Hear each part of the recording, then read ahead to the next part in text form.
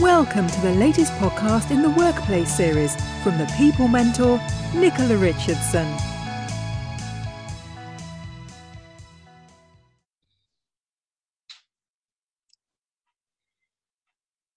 Hi, welcome to the latest podcast from Nicola at the People Mentor. Today we're interviewing John Lamerton, who runs Big Ideas Media Limited with Jason, and I didn't know what Jason's surname was, so I'm hoping, John, that you'll tell us a little bit more about that. So welcome, John. Thank you. Yes, thank you for having me. Yeah, it's Brockman is my business partner's surname.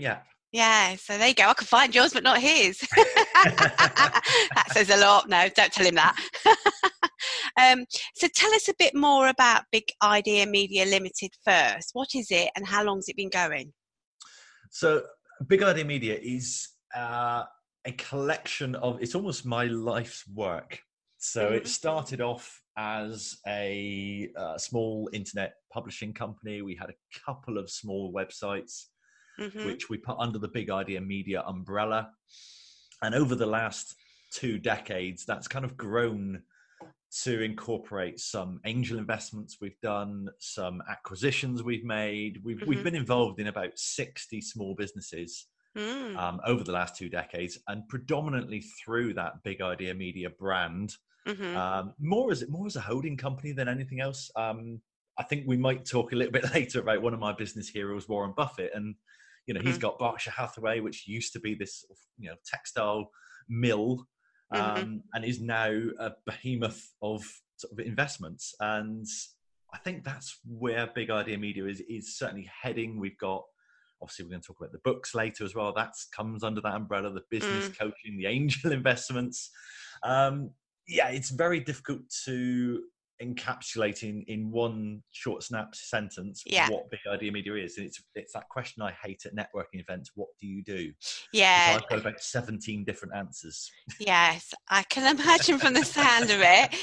So what made you start this? What was behind it all?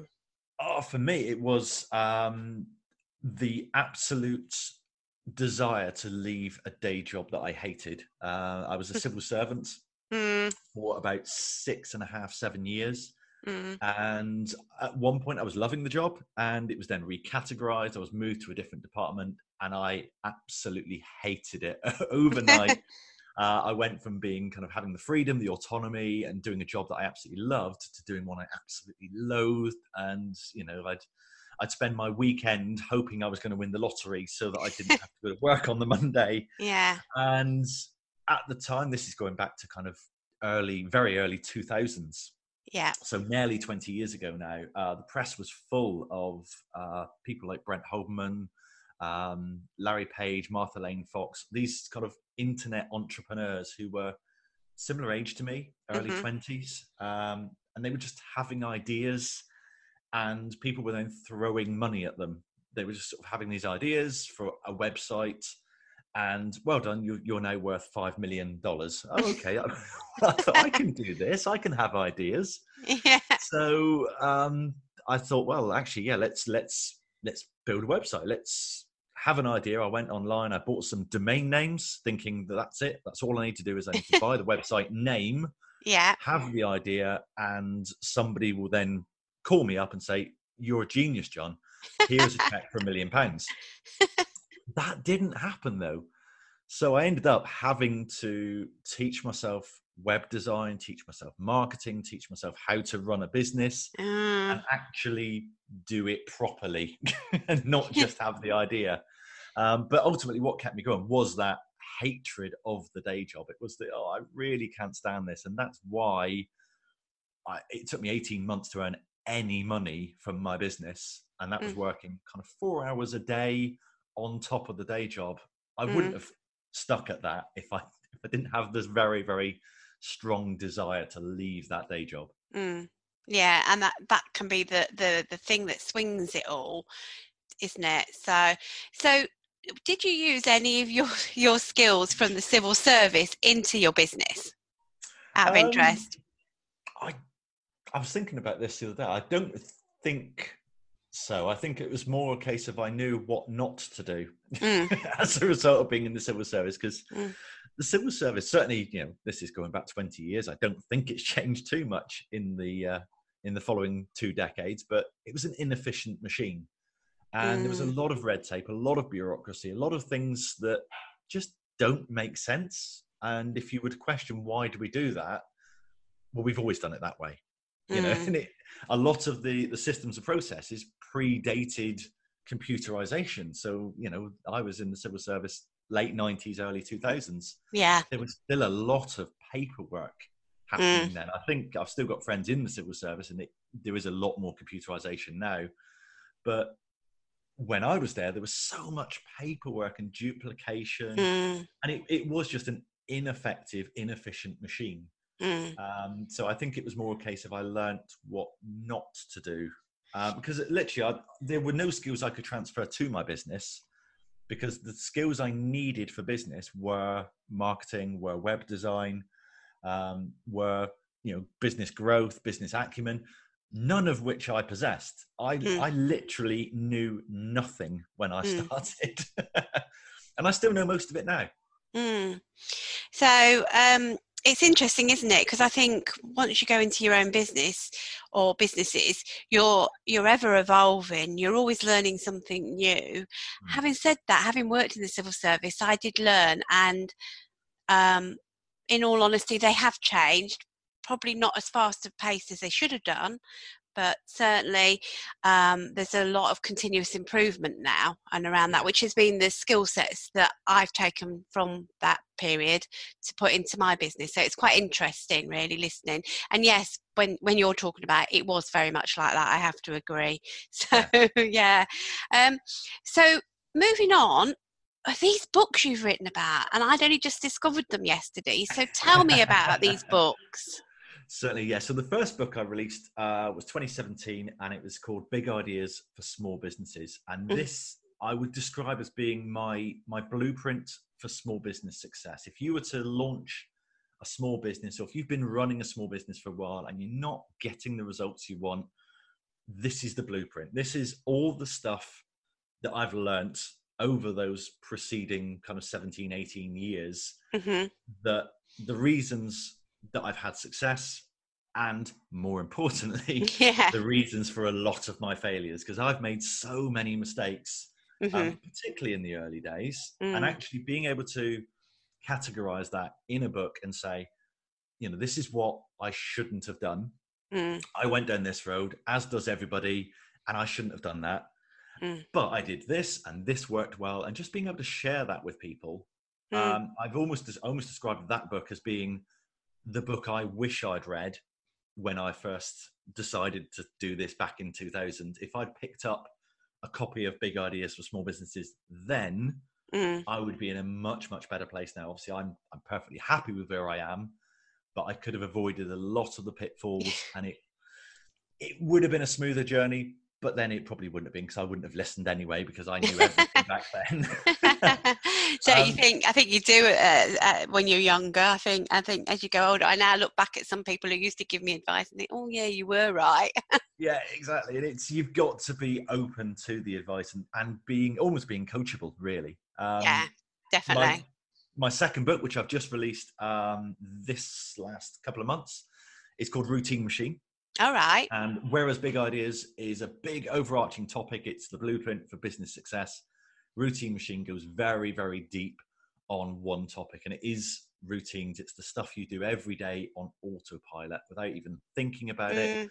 And it's about deliberately noticing, improving, and then automating just a handful of those daily habits and routines, and the disproportionate effect that can have. This is something I've been very, very passionate about, and I think is a major contributor to the success that I've had. Has been, in the book I've been called the king of routine.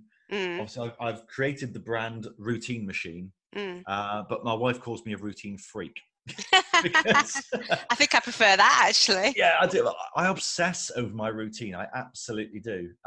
Because I'm of the opinion that what you do on one day, what you did yesterday, what you do today doesn't matter. But what you do every day for a couple of years or for a couple of decades makes a huge difference. The reason I'm I'm doing well now after 19 years in business is because I've consistently done a few things every day or every week for a number of years. And the reason I wasn't successful for a couple of years is I didn't do those things consistently. And it is the consistency that matters. And it is about becoming, as I say, the routine machine, whereby you consciously notice your routines, because we've all got them. We've all got this stuff we do every day. You know, we brush our teeth without thinking about it. We tie our shoelaces, which, if you remember, learning to tie shoelaces is quite a complex process. Yeah, definitely, because I had to You teach can my now, grandson. yeah, but you can now do that. I mean, driving a car. Do you remember when we all had to get in the car and remember each individual part of the process? And now we jump in the car, we turn the radio on, we think about what we're going to cook for our evening meal, and we drive along a motorway, and we turn left and we turn right and we overtake and we slow down, and we don't consciously think about any of that. And don't we just get from one place to the other and don't realise how we got there as well? How did I get here today? Yeah, exactly. And it's exactly the same with your the routines that help you in your own personal development and in your own business. Is you've got these routines already. Let's deconstruct them, same as you do with the driving. Let's deconstruct it and say, okay, let's practice clutch control. Let's do hill starts. Let's do 3-point turns. Let's deconstruct all the individual elements. Let's perfect them. Let's get them working on autopilot. And then let's stitch them back together and get them happening automatically. So there's absolutely zero cognitive effort required to have the success that you want. Oh, well, I think I'm going to be picking that book up then. So it sounds really interesting. In fact, I have now got your books on my list to read. So oh, fantastic! Thank you very much. No, it's been a real love of writing that's led to these books. I famously said after the first book, I am never writing another book again. And then 12 months later, I wonder, I've got an idea for a book here. And again, this whole routine thing came out. I went on a podcast. Somebody called me the king of routine. And just it sparked something in my brain that went, oh, yeah, routine is really important. Actually, there's this example here of where I've used routine. Oh my God, this person over here uses routine. And then all of a sudden, the minute, it's like, imagine you're thinking about buying a particular brand of car. You suddenly notice that car everywhere. Yeah, you do, and don't you? The minute somebody mentioned how important routine was to me, I started noticing how important routine was, both for me and for everyone else. And it just, I went on holiday and I took my journal with me, as I always do. And I said, right, if I can write about 4 pages of notes all about routine, then I will write the book. And I sat down by the pool, turned my phone off, got myself a cappuccino, opened up my journal. 10 pages later, like, it looks like I'm writing another book. I like it. So how easy is it to be disciplined in writing your books? Do you set yourself a goal every day, or how do you get to write your books? So the 2 books I actually wrote very, very differently. So the very first book, obviously, I had no experience. Again, there is a very common theme here of not knowing what I'm doing, but doing it anyway. I didn't know how to write a book to begin with. So all I did was I started with a blank Google Docs form. And I remember setting a public goal. And I remember saying, this is very important. This is how I'm going to hold myself accountable to doing this. This book will be coming out on the 20th of June, 2017. And I announced that, I think, in the January of that year, thinking to myself, well, I've got 6 months to do this. That's easy. I can write a book in 6 months. Unfortunately, I was also running other businesses at the time, trying to manage investments. I've got 2 young kids as well. So I was juggling a lot of things. I was spinning a lot of plates. And if Jason, my business partner, is listening to this, he knows how much I detest spinning plates. I can have 1 plate, 2 plates at a push. And I've got plenty of plates going on autopilot. The routines are taking care of a lot of plates. But if I'm consciously spinning more than 2 or 3 plates, I get stressed, I panic, I get upset, and things get dropped. And that's exactly what I was doing with the book. The first book was, okay, I need to squeeze in a couple of hours of writing here. And I'm trying to fit it in around other things that I was doing. I would find myself saying, well, I'll finish work, then I'll come up to the office at 7 in the evening. I'll do a couple of hours here and there.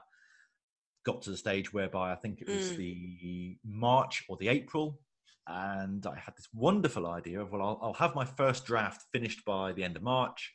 We're going on holiday to Florida. We're going to Disneyland. I'll take the first draft with me. I'll read that through whilst on holiday. Turns out Disneyland isn't a holiday. It's the hardest thing I've ever done. You get up at 7 a.m. You spend the next 14 or 15 hours walking around the park. Oh, hell. Yeah, you get to bed at 11 o'clock at night, and then you get up and do it the next day, and you just rinse and repeat that 14 times. Oh, my Sitting goodness. by a pool reading a book is not on the agenda. Oh. So I immediately fell behind. So I didn't have the draft written, and it got to the point whereby I had, in my mind, the book was written. And I would say this is beginning of May. So about 6 weeks before public launch, I was happy that the book was complete-ish. It wasn't proofread, it wasn't edited. And I announced very proudly in an entrepreneurs forum I was part of, my book's finished, it's complete. It just needs editing, formatting, proofreading, marketing done, the book cover done. And somebody said, oh, you need to talk to this lady called Colette. She's a book coach, she's a book publisher. I was self-publishing the book, so I thought, okay, I'll have a chat with this Colette and just, tick the boxes, make sure I'm doing fine. And Colette just grilled me and said, well, have you done this? No, I haven't thought about that. What about, these three things here? No, I haven't done that. What's your plan for this? I haven't got a plan for that. And again, it was just that realization of you're not very prepared. I think, I remember hearing Tim Ferriss talking about writing books and him saying, when you think you're 80% of the way there, you're probably 40 or 50%. Yeah. And that was absolutely true. And eventually I said to Colette, look, can you help me with this? And she said, yeah, absolutely. We can do all this. I've got a process. This is great news. This is exactly what I do. We've got a process we go through. We'll take your kind of half finished manuscript and we'll turn it into a nice, really well written, very polished book. And we can do that in just 12 weeks. And I remember saying, that's great. I've booked a yacht club for 5 weeks time. We've got a launch. I publicly announced the date. The press are coming. We've got 5 weeks. Silence. So I nearly broke Colette. We just worked flat out for those 5 weeks. Wow. We rushed it out. We ended up the public launch ended up being a pre-launch where we had a version of the book which was still full of typos. And Colette refused to have her name on it. She said, you're not putting my name anywhere near that book. So we ended up, it was a pre-sale. We ended up doing a proper launch then in the July. And the annoying thing was she was absolutely right, because I was trying to cut corners. I was trying, good is good enough. Let's get it out there. No, Colette held me to account and said, no, if you're going to put a good book out there and you're going to put your name on it, and more importantly, you're going to put my name on this book, it's got to be the best it can be. And she was absolutely right. So when it came to write book number 2, I knew all of this. Much easier in a way. Exactly. So book number 2 was planned in the summer of 2018. And I started writing it in November 2018. And the very first thing I did before I wrote a single word was I messaged Colette and said, right, I'm going to launch this book at some point in 2019. No, I'm not fixing a date now. I'm not booking a yacht club. Don't worry. I'm going to launch it. I'm thinking summer 2019. Let's agree a schedule now. So I started work in November and I said, right, I'm going to do a week's worth. I'm going to block out the entire week. And for 1 week, I'm going to do nothing apart from vomit words onto a page. And I've got the idea. I've got the framework. I'm going to get 30,000 words on a page in 1 week. I'm going to give myself the momentum that I've broken the back of this book. I've got the bulk of my ideas out. Now, at this point, I'm not worried about whether the words work or whether the ideas flow, whether the stories are good enough. I'm just looking to get words down on paper. Yeah. And then I had this epiphany that if I'm writing a book about routine, I should use routine to write the book. Yeah. So I immediately said, okay, I've got a week. I've got 30. I end up with 31,000 words down because if I set a goal, I have to hit it no matter what. And then I said, I'm going to block out 3 days per month. So 3 days in December, January, February, March, April, and May. And I'm going to block out those 3 days. And these following 18 days, I'm going to write the remaining 40,000 words. I'm going to edit it. I'm going to get several different drafts of it done. It's going to be fully proofread. It's going to be all the marketing planned, all the design done, everything that Colette needs to happen. And that gives me, by May, it's signed off. Colette can do her things in terms of, getting everything set up with Amazon. I can plan all the marketing, and it's there for a kind of July launch. And what do you know? It worked. Well done. Because there was a schedule. We stuck to it. And obviously I knew what to expect. I knew what work was required. And every month that I had my 3 days blocked out, I knew, well, actually I need to go from 31,000 words to 50,000 words this month. Then next month I need to go from 50,000 to 65,000. Then the following month I need to go from 65 to 70 and start some editing. Then I need to do lots of editing. Then it's going back and forth with the editor and doing lots of proofreading. I think I went on holiday in Easter 2019, and I read my book 4 times whilst on holiday. And at this point, the book's been out 2 months. I've read that book 8 times, and I still find something different in it every single time. I'm in the studio next month to record the audiobook version. So I get to read it again next month, which is I'm actually quite looking forward to that, because it will have been a few months since I last read it. And again, I'm in a different place now. Yeah. And that's really helpful tips to share with anybody who's thinking of writing a book, because you just think you put pen to paper and you just, and then you suddenly get there miraculously. So, exactly. I'm friends with a lady called Catherine Williams, who helps get the books into a format, and it's always talking about all the different types of ways of putting them on paper, and I can't even say the word, so I won't go there. But it's really interesting, and you don't realise how much is involved, do you? So that was great to hear about. So thank you for that. Absolutely. They say good books aren't written, they're rewritten. And I can absolutely vouch for that. So many people have said about Routine Machine that I really, really enjoyed your first book, but this one's a level up. And initially, once my head had finished swelling, I said, well, actually, I can tell you why that is. It's because I've got a proper editor this time. The first time I did my own editing and I hacked away at it. And this time I've had a proper editor. So hats off to Greg, who was the editor for Routine Machine. He, again, held me to account, and we had lots of conversations whereby he would tell me something needed to be changed, something needed to be worded differently. And I would initially look at his suggestions, and I would say, no, Greg, you don't understand. I'm the author. I wrote this, and I think no, he's right. Oh, damn, he's right. Yeah. And the amount of times I went through that process of, no, Greg, you're not changing my right. Yes, you are. Yeah, that does work. That does read a lot better your way. And people are now noticing that actually, oh yeah, your writing's a lot better. Yeah, it's because it's edited a lot better. yeah, it's amazing, isn't it? And it's like anything, isn't it? It's a team effort usually. It is, absolutely. Because we've all got different skills, and so put them together, and what do you get? You get a brilliant team. So Exactly, yeah. So that's a great one there to share. Thank you for that. What's the biggest lesson you've learned throughout running businesses? The really big one that sticks out to you? No, for me, I think because I'm now 19 years into running businesses, and having seen the journey that I've been on from literally knowing nothing and not being successful in the very beginning to having lots of success, then nearly losing everything, then gaining it all back again, and just the ups and downs, the roller coaster ride that is the entrepreneurship journey.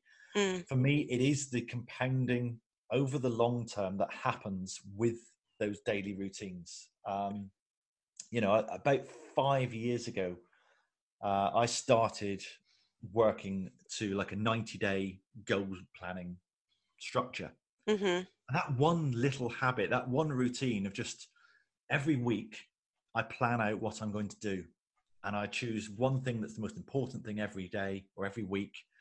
And I make sure that above else, if nothing else happens, I achieve that one thing. So next week, for example, I've got a very, very busy week in my diary.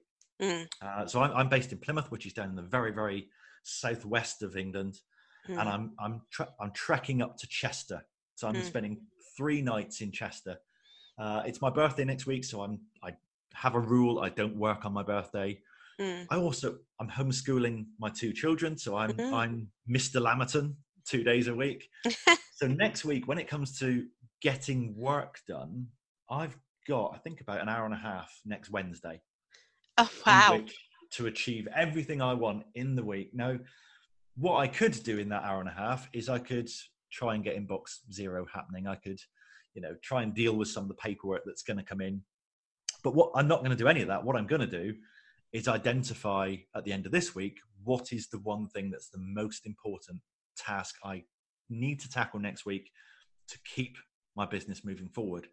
Because I've got my 90-day goals, I already know, I'm sat here looking at them now. I know what my targets are for the quarter. I know what I should be working on at the end of September. I know what needs to happen. So all I need to do at the end of the week is work out where I am and what time I have available next week. It's an hour and a half on Wednesday. I already know that. What's the most important thing I can do in those 90 minutes? So clearly I'm not going to be writing another book next week.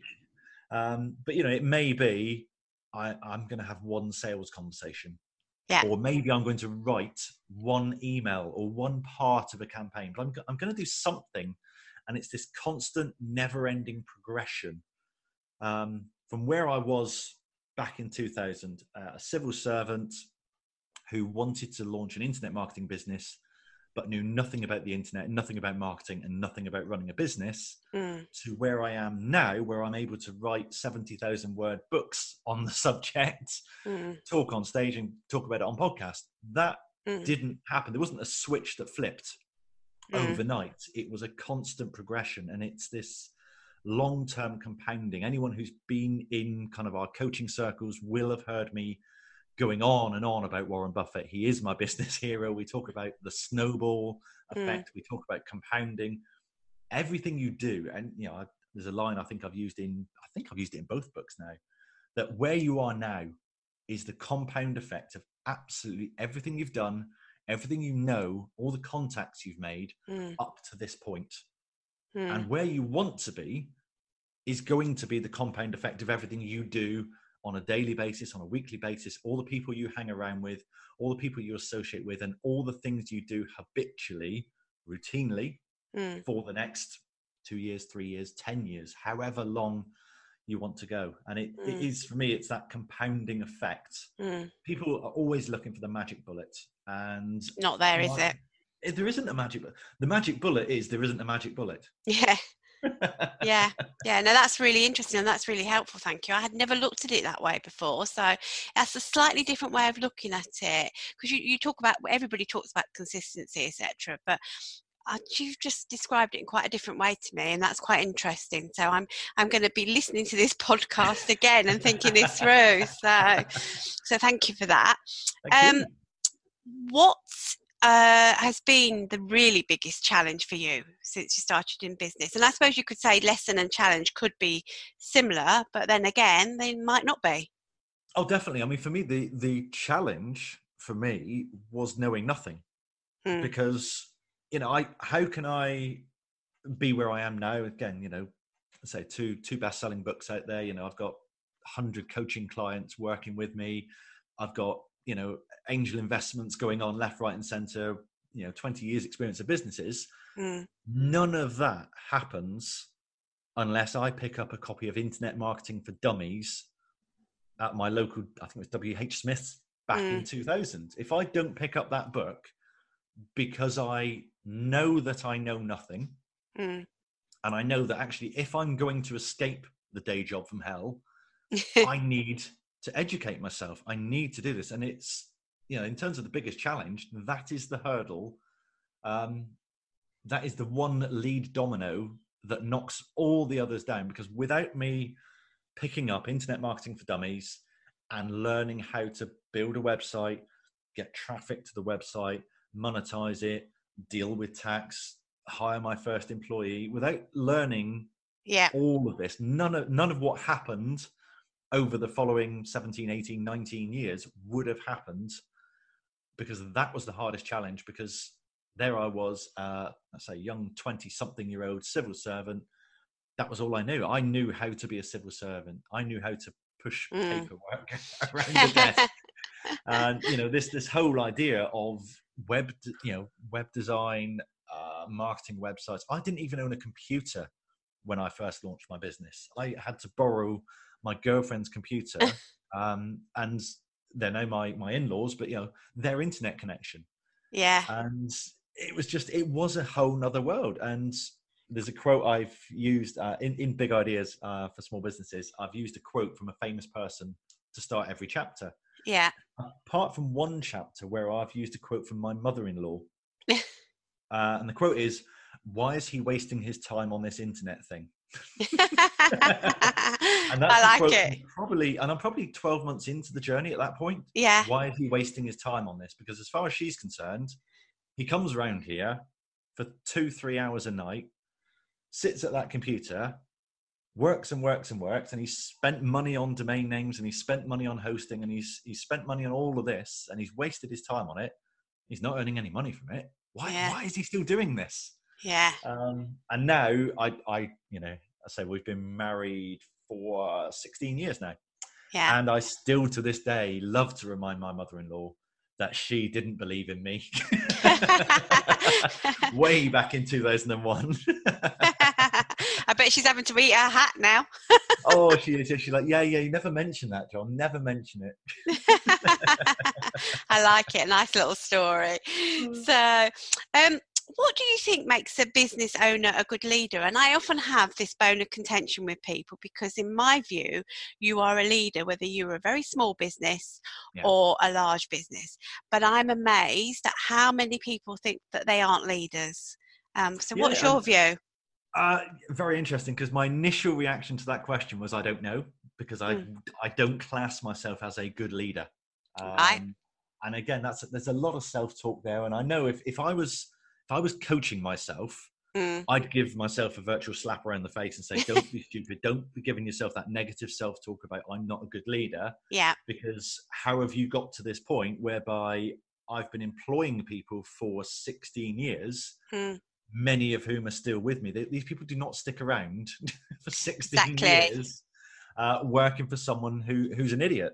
But I've still got in the back of my mind, I think I work better alone.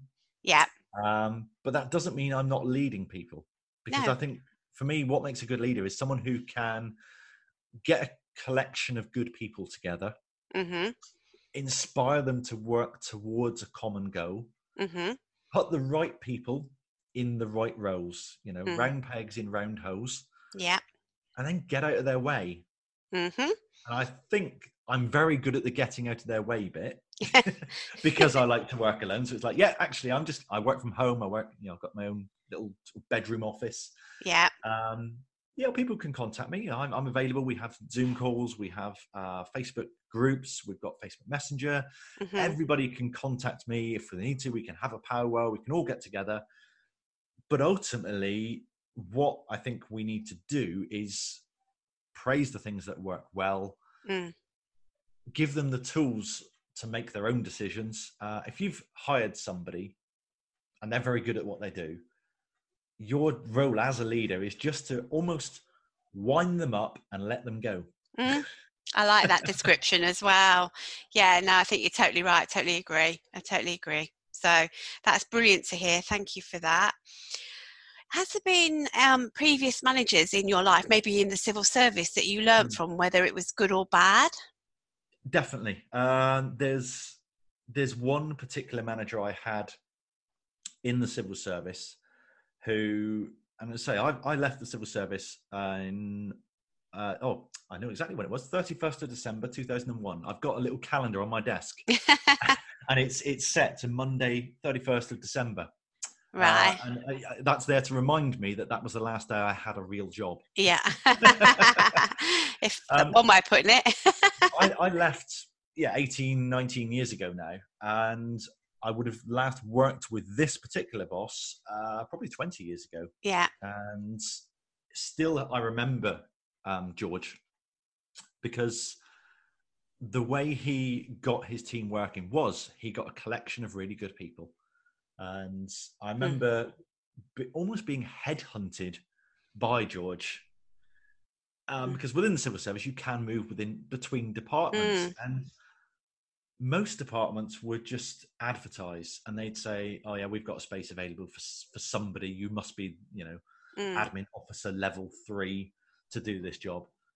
George went out and handpicked who he wanted and thought about whether they'd be a good fit for the team.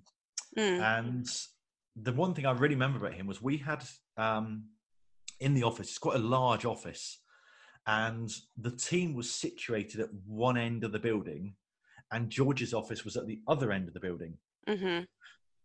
So George would come in the morning and he'd come and sit with the team and he would wind us up. He'd get us raring to go. He'd fill us full of energy, and then he'd disappear down to his office. Now, if you needed George, you could wander down to his office and you could go and have a chat with him and see what you needed. But ultimately, he inspired us to work together. He really built a team. He got the right people in the right roles and he got out of their way. And in the civil service, which I labelled earlier as ineffective and inefficient, George was the only effective manager that I ever had, because he was the only one who said, I don't care if you knock off early. I don't care if you have a laugh and a joke and mess around a bit. What I care about are these targets. You hit these targets, I'm happy. You do what you like the rest of the time. And the amount of times George would get it in the neck from other managers, your team are too noisy. Your team are messing around. Your team aren't here after 3:30 in the afternoon. George would go, my team are hitting their targets. And it would just shut them off immediately, because we knew George had our back. We knew what he wanted. He wanted to look good. He wanted to look good by his numbers being good. Exactly. And he knew the best way to do that is get the right people doing the right role, wind them up, inspire them, and then get out of their way. Exactly. I always used to say, I'm only as good as the team around me. And that was something that I accepted, because as you say, if you've got the right people in the right roles, they get on with it and they make you look successful. So it all helps. So yeah, I like that. Thank you for that. If you started your business again from scratch, your original business, would you have done anything differently? Yes, definitely. There's a story that I used in Big Ideas for Small Businesses, and is way back in 2000. So I was still in the day job at the moment. I was still a civil servant, but I was just starting to see the little green shoots of success in the business. And I was interviewed by the local newspaper, and I've included a little snippet of the article in the book. And it's embarrassing now to look back on that interview and see just how small I was thinking. I had lines like, I'm not wasting any money on advertising. I'm hoping to one day maybe make a real business out of this. And it was just, I was thinking so small. Obviously, yes, here I was a civil servant. Probably, my business was earning me, let's say, £150 a month. And I thought that success would be, well, maybe if I could get that to £800 a month, that would be really, really good. 2 years later, I was earning six figures from that business. But my vision, my goals, my aims were, if I could just earn £100 more. I was thinking so small, and I was just shut off to things like, wasting money on advertising. I mean, yeah, I still don't want to waste money on advertising, but I know that the effective way to scale a business is through advertising. It is through marketing, but it's judging the return on investment of that marketing. Yeah, I don't want to waste money on advertising, but what I do want to do is, if I've got a machine that I can put £10 in and it delivers £75 out of it, I'm going to keep using that machine. I'm going to keep putting money through that machine, you know? Yeah, that makes sense. That's really interesting. Now, actually, that's a tip for the listeners again, isn't it? And it is, and I think it's not just, starting again from scratch there. It's wherever you are you thinking big? I remember a few years ago, I joined up with I found another mentor, and I remember joining this mentor with the aim of, things are going well. Yeah, I'm quite happy with where I am. But you know what? If I could increase my profits by maybe 10 to 20%, that would be amazing. We ended up quadrupling the profits over the next 18 months. I was targeting 20%, and I ended up with 300%, 400%. So it is about dreaming big, planning big, isn't it? Definitely. Yeah, that's really interesting. So we're on the final question, John. So what's the biggest tip you would share with other business owners for them to take away from this podcast today? I think you are where you are, and what you have done up to today has landed you where you are. If you want to be in a different place, let's say 12 months from now, 5 years from now, 10 years from now, whatever, what you've done habitually, routinely so far has got you here. Yeah. Is what you've done so far going to get you where you want to go? If it's not, then all you need to do is automate those routines, tweak them, iterate them just a little bit. And it literally does take a handful of those automatic scripts that you do. They have a disproportionate effect. We've talked to clients. There's an example in the book about, just sending one email a week. And there's a guy in the book who made, £350,000 sale. And ultimately he's nearly trebled his business over the last couple of years. And all he's done is sending out one email a week. And that's it. It's just these handful of small automatic routines. If you automate that over the long term, you are going to get success. It doesn't matter what you did yesterday. It doesn't matter what you do today. What you do tomorrow doesn't matter. What matters is what you do every day. What do you do every week? What do you do every month? What do you do consistently? Because what you do consistently will determine where you end up, whether that's, as I said, 2 years from now, 5 years from now, or 40 years in the future when you're retired. What's your retirement going to look like? Well, it depends what you did consistently over the preceding 4 decades. Yeah, no, that's really good tip. I'm definitely going to go and read your books now. It's been fantastic talking to you, John. I've really appreciated your time today. I've learned a lot about you and a lot about how to structure a book. That really stands out to me, and a lot about routine. Hadn't ever really thought about it that way. So I'm certainly going away to listen to this podcast again when it's published. So that's it for this week. Thank you, John, for your time. It's People Mentor signing off. Fantastic. Thank you very much. Thank you. Thanks for listening. We hope you enjoyed the podcast. If you need any help or advice, please contact Nicola on nicolarichardsson@thepeoplementor.co.uk. The People Mentor, driving your business forward.